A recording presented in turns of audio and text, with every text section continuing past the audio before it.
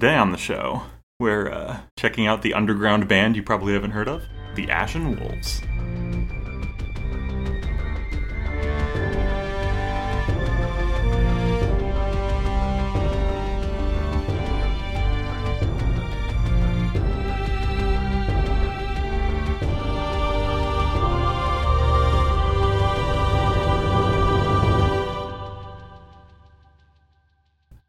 Welcome to Lore Party, the podcast that explores the stories, characters, and universes of our favorite video games. I'm Caleb.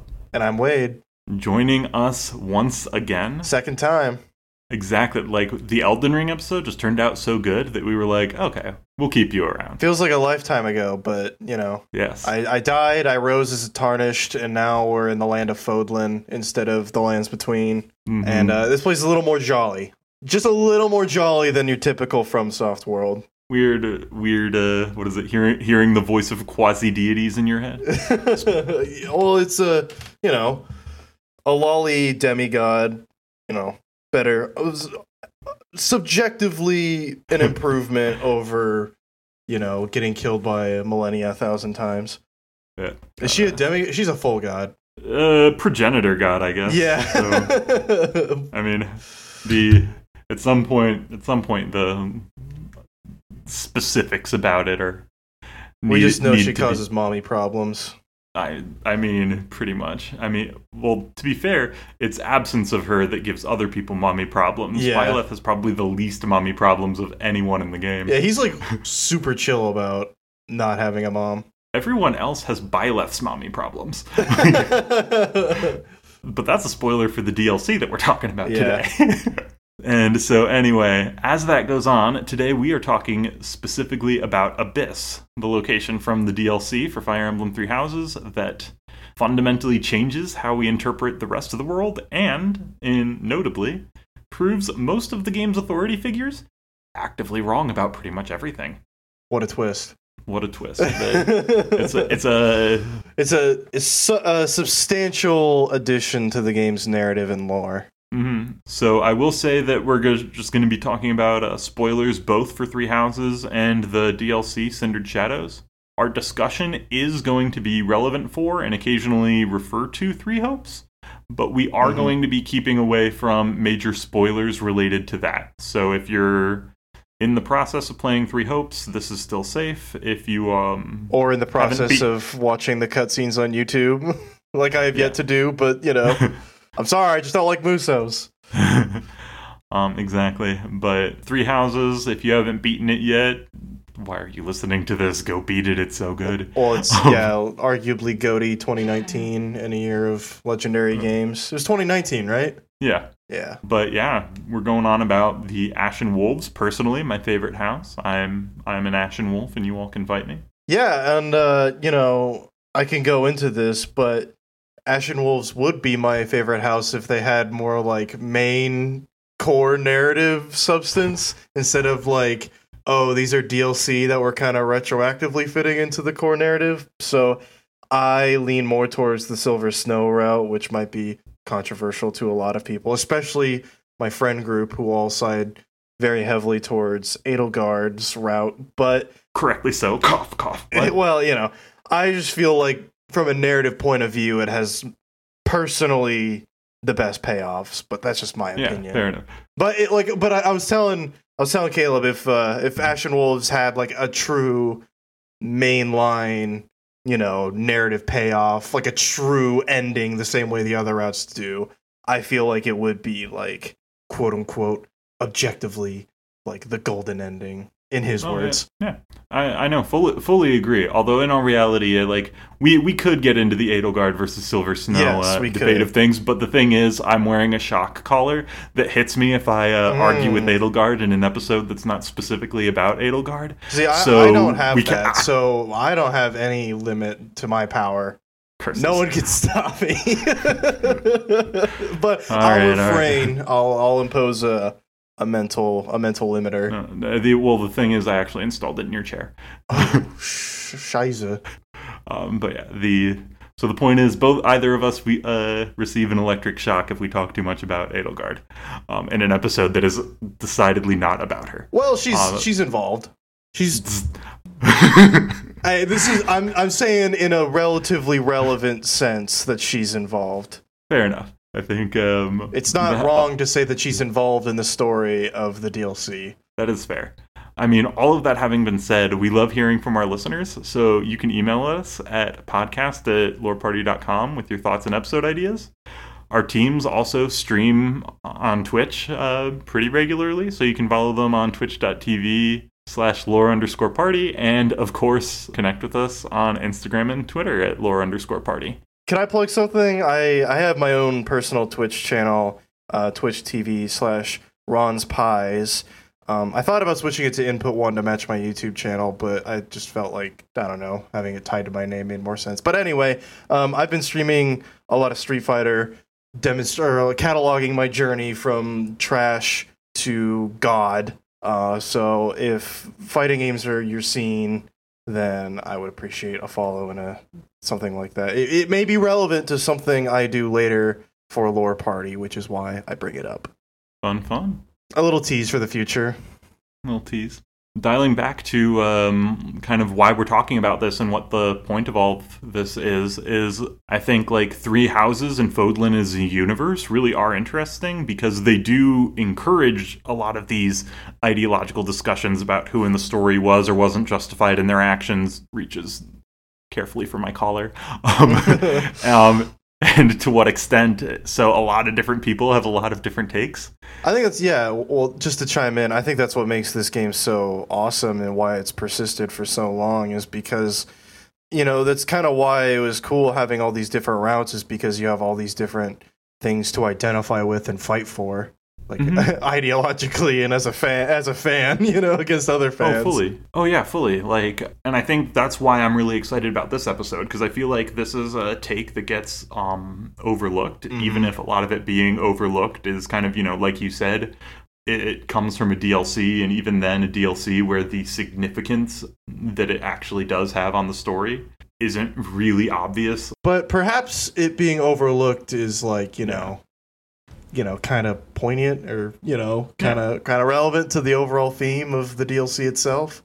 That's fair. That is definitely fair. I think today's topic is a take that I think does get often overlooked, even if part of that is that it's both just a DLC, like you said, and even then a DLC where the significance of it isn't necessarily obvious until you think about it, which, maybe that's the point because that's what you had said. Yeah, I think it's kind of relevant to the DLC that people kind of overlook what it's trying to say when, we'll get into it, but one of the core tenets of, what the narrative of the DLC is proposing is just being overlooked in general, despite having great ideas.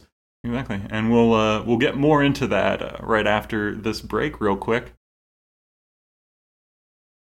Another day is here, and you're ready for it. What to wear? Check. Breakfast, lunch, and dinner? Check. Planning for what's next and how to save for it? That's where Bank of America can help. For your financial to-dos, Bank of America has experts ready to help get you closer to your goals. Get started at one of our local financial centers or 24/7 in our mobile banking app. Find a location near you at bankofamerica.com/talktous. What would you like the power to do? Mobile banking requires downloading the app and is only available for select devices. Message and data rates may apply. Bank of America N.A., member FDIC. And we are back covering the basics of people who maybe haven't played the DLC in a minute or people who haven't played the DLC at all. The basics of what Abyss is. It's a collection of people that the Church of Seiros kind of disavow or find inconvenient as a result of their worldview. So heretics, immigrants, gamblers, criminals, so on. So specifically the people that they can't really justify outright killing, kind of, the Lord Lenatos of it. That they don't want to have around. So I just realized something. There's a part in like the main story where you're kind of tasked with rounding up like I forget what exactly they are there, but they're like blasphemers from another church, and it's kind of your first insight into like, oh man, the church may have a dark side to it. It's like when you kind of round them up and bring them back, and Rhea kind of is like, well, what do we do with them? Obviously, Abyss wasn't really a part of the story, but perhaps that's, where their fate lies. A lot of that's foreshadowing, yeah. They foreshadowed the F out of Abyss. Yeah, but I mean, like, I think it was implied at the time, it's like, oh, they're dead, They execute the blasphemers. But I think the existence of Abyss, in hindsight, kind of implies perhaps a different fate for a lot of the people who you may have thought that the church just outright executed or, silenced. Exactly. But I think, what is it? Happy and Constance at different points. Happy at one point makes the comment they think they need a place like this for Garreg Mach to thrive, suggesting that the implication here is that because you can get these undesirables out, it makes the church itself purer because you've removed these impurities. Constance at one point makes the remark all they did was fail to clean their basement. So do you think that Abyss kind of exists as a way to well, we don't want to be the full bad guys. We don't want people know that we're just outright executing and exiling people. So instead of executing them and everyone knowing we're the bad guys, we'll just send them to this place no one knows about. That way we can still maintain our image. Fully. It's where people get swept under. It's where people and ideas get swept under the rug. So the church isn't as bad as... No, I'll stop the Silver Snow propaganda. See, they're not all bad. They could be worse. The Church of Saros could be worse. Yeah, sure. So, kind of building off of that, too, the Ashen Wolves are a quote-unquote fourth house that's a part of the school. So these are students or people of the student age within Abyss who want to learn, but for one reason or another, they don't or can't belong to the other three houses. Sometimes it's because they've been kicked out of the school. Other times it's because they can't be seen in public. So, I was curious about, the logistics of the Abyss. So, do they have professors who come in as a side gig? Do they, smuggle in learning materials? How does that actually function as, a student body? So, I mean, the DLC covers that a little bit. It sounds like, for the most part, the bulk of it is what faculty members of the school are willing. Because I know there are some real ones who kind of hop back and forth. Well, what I mean, though, is, there are faculty members like Elfric before he gets kicked out. That's the specific one, yeah. But then on top of that, they heavily imply Byleth ends up doing some work down there. And so I think that's a lot of what it is, where it's just one of those things where these are the people who they aren't being given a structured education. Yeah, they make do with what they have. This is the structure that they have made for themselves. So fourth house is kind of it's not an official thing. This is a name they gave themselves. Yeah. Because they wanted to learn, but they were not given the infrastructure to do so. And this is what they were able to accomplish with it. Yeah, and I guess it would make sense also because they would be learning with material that was also cast out. So they in and of themselves are learning stuff they shouldn't, they shouldn't exist, and they're learning stuff that they shouldn't know. And I think that really does go into a thing, though, because the official belief in this is that these people are bad for society. In theory, Abyss, at least according to the church, should be a lawless hellhole where its residents are all killing and robbing each other, because these are the people that the church said are toxic for their own community. You're toxic. I'm banning you from this lobby. Pretty much, but that's the thing. It isn't that. They kicked these students out because they didn't think they were conducive to learning, and yet, given no resources, they formed a school. Well, maybe it's they want to learn even more because, what do they not want us to know? It's all the more reason to want to be educated. I mean, there's elements to that, but it's just more along the lines of the fact that, just more expanded to the village. Yeah. The residents have a rough life, but most of their troubles either come from outside influence, so invading mercenaries of the church, or a lack of resources also caused by the church. So you do really get those, you do get people that it's a lot of it is to spite the church, but even when a lot of it is just to spite the church, an active community is being built out of the people who were specifically told they can't be used to build a community. Yeah, and it's kind of a community built on... If the profundity of that makes sense. Yeah, and it's a community built on helping each other, pretty much. Exactly. And so, that's the thing. the fact that it exists and the fact that it's not a hellhole, it means that both the church and Fargus are fundamentally and demonstrably wrong about humanity and Fodlan society. So of course Abyss is keeping them secret. Of course this isn't something that they publicly tell people about. It proves them wrong. Exactly. On the one hand, like, if you tend to like sweep things you see as trash under the rug, like, that's one thing that is in and of itself bad. But if you tend to sweep things under the rug, but then the things that you sweep under the rug that you've decided are like trash and refuse, like, once they start to unionize, form a better house than the things that you didn't sweep under the rug. Like, that's the thing. If the things that you decided to leave around are worse than the things that you swept under the rug, like, of course, like, that's a thing that you would keep secret. There are a bunch of Blizzard QA testers who decided to unionize. It's like, oh, we didn't think this would happen. Exactly. And so Abyss keeps it secret because it proves that they're wrong. Proves that there's another option. They don't necessarily need the church's protection to function as a society or a community. Exactly. And I think with that, we will be right back after this ad. When you need mealtime inspiration, it's worth shopping Kroger, where you'll find over 30,000 mouth-watering choices that excite your inner foodie. And no matter what tasty choice you make, you'll enjoy our everyday low prices, plus extra ways to save, like digital coupons worth over $600 each week. You can also save up to $1 off per gallon at the pump with fuel points. More savings and more inspiring flavors make shopping Kroger worth it every time. Kroger, fresh for everyone. Fuel restrictions apply. And we are back. So I think to like build off of that, like, because like you were talking more about the logistics of it, because like we do see the people that do get in those positions of authority, like that you were talking about. Mm-hmm. The people that are there are largely there from either their own initiative or some degree of earned respect. Mm-hmm. So you've got Yuri, you've got Elfric. And so, like, and then we have a school, a library, community donation bank, like, a market, all these individual businesses like fortune tellers, all of which appear to have formed and been sustained by the community. Like, yeah, and well, I also wanted to briefly touch on, like, speaking of the library, you know, I was doing a little digging, and the library is literally known as the Shadow Library because it contains, like, all these different forbidden texts and stuff that were banned by the church that they didn't want people to read. That I think as Byleth, there's like a side quest, you smuggle them.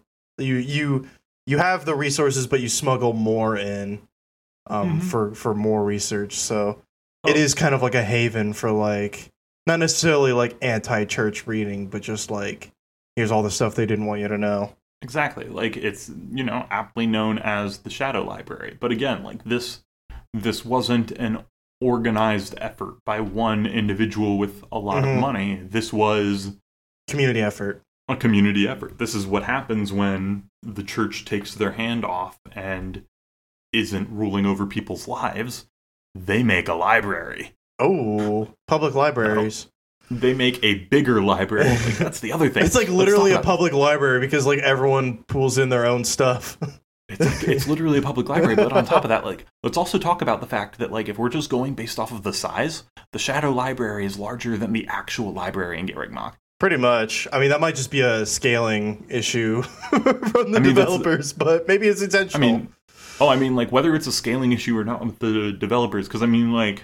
To be fair, we also don't see the full breadth of the library in Garreg Mach. We only really have, like, the one area we can actually roam around in. I think it's implied that it's much bigger, but still. Yeah, well, I mean, like, that applies to both, but I mean, yeah, more along the lines of more expanded, but these are still design choices that the developers made. Yeah. The developers could have copy-pasted the rooms that they were using for everything else, had a single one-room thing that was a copy-paste of the other assets they had already built, and just called it the library room, and called it a day. But they didn't. The room that they decided is one of the largest rooms in Abyss. And it's just one of those things where it really does kind of make you... It challenges the basics of how you think about that. Yeah, of course. And so I think kind of building off of that too, You go to like all of these other things that you see down here. You see criminal rehabilitation. You see commoners and highborn living and working together as equals. There's one point that you see a shrine to an unknown deity. So this is also where the heretics are put. This is where people are allowed to worship gods other than Sothis. And there's actually one point later that you find out the shrine is actually a Dagdan deity. That would be like where Dedu is from, right? Well, that's where Shamir is from. Shamir, right. Where's Dedu from? Dedu is Dusker. Dusker, that's right. Yep. I'm silly and I haven't played in a while. No problem. All of these different areas with names. Well, it all starts with a D. Yeah, look. As long as you don't confuse what is it, like a Sreng in Albania.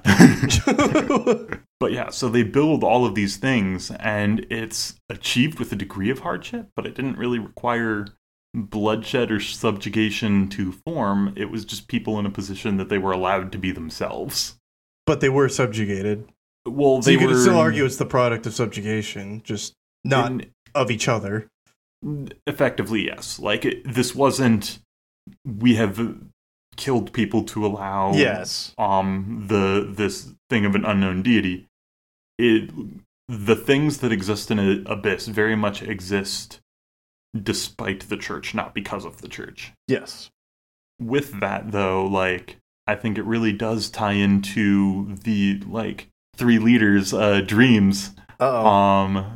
Actively, like, being, what is it? The three leaders' different dreams were, like, literally living right below them. Mm-hmm. So, and a world without crests, in a world without power structures and bureaucracy. Exactly.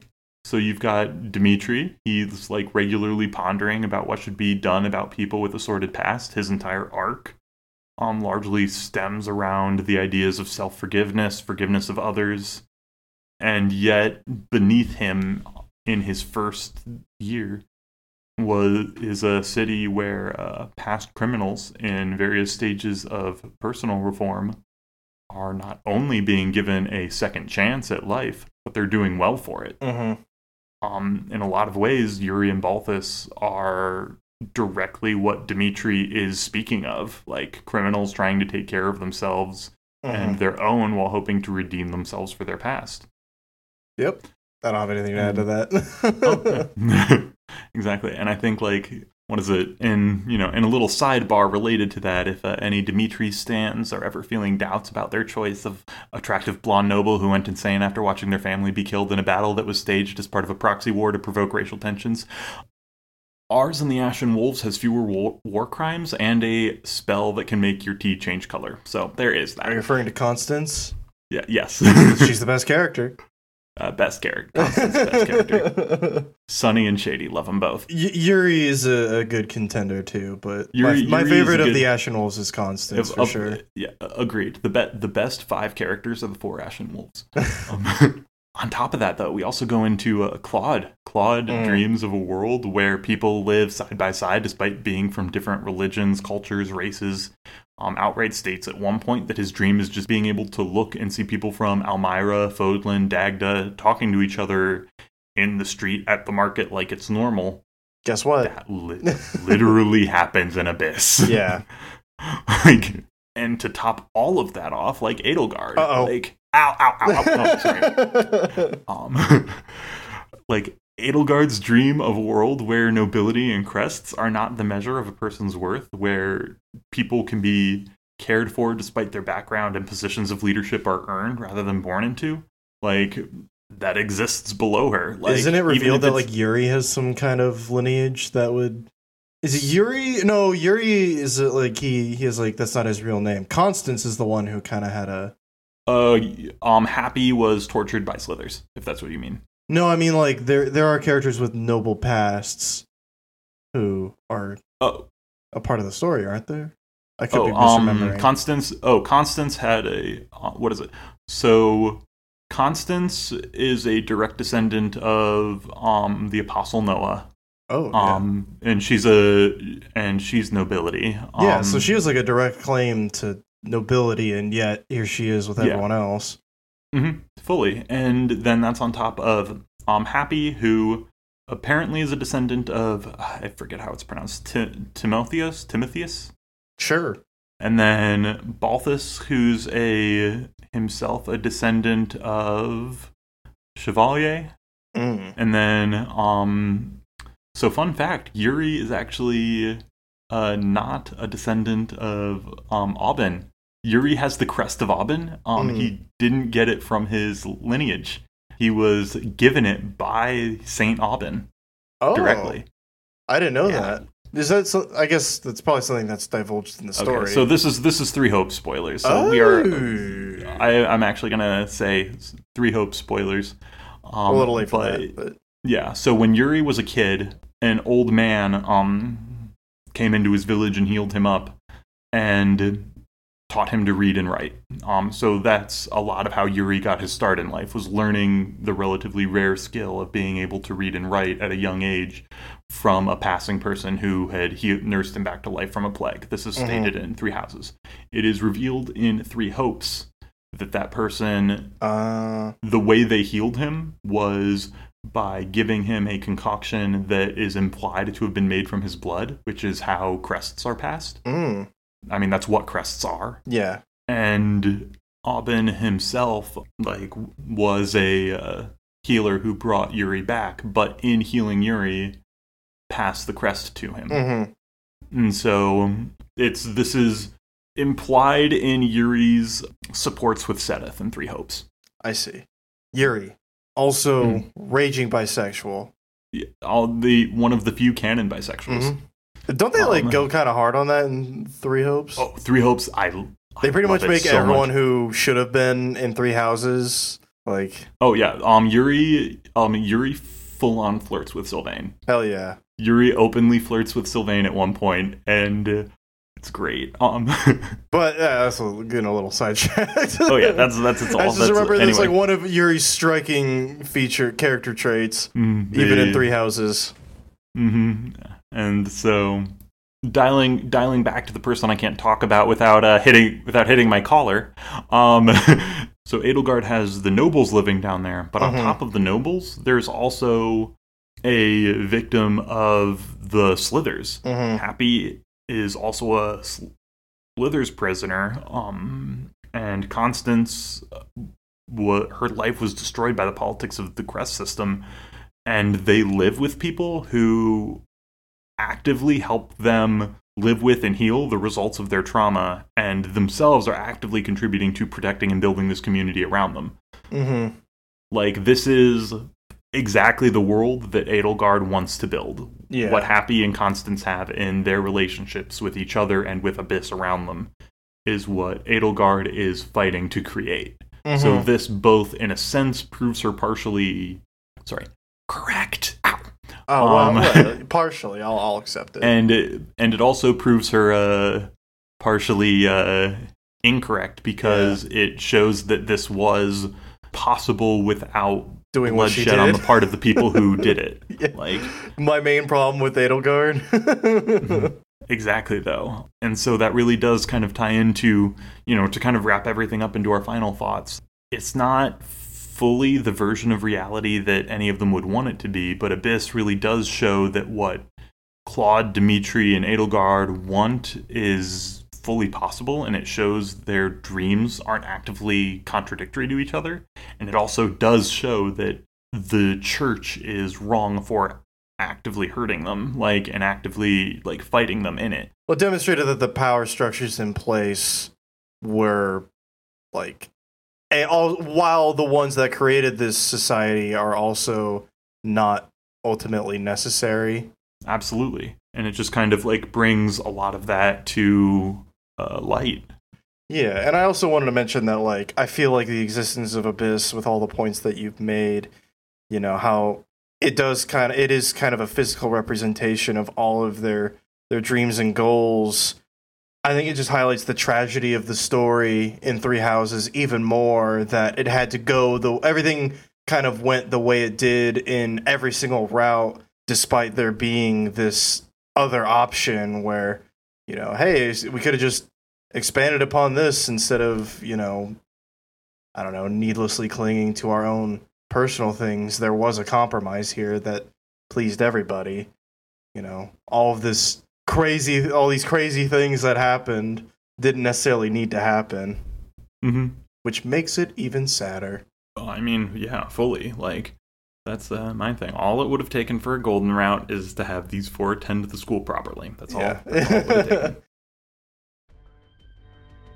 Well, that about wraps it up. We hope you enjoyed this episode, and if you did, please take a second to rate and review us on Apple Podcasts. It really helps us grow the show.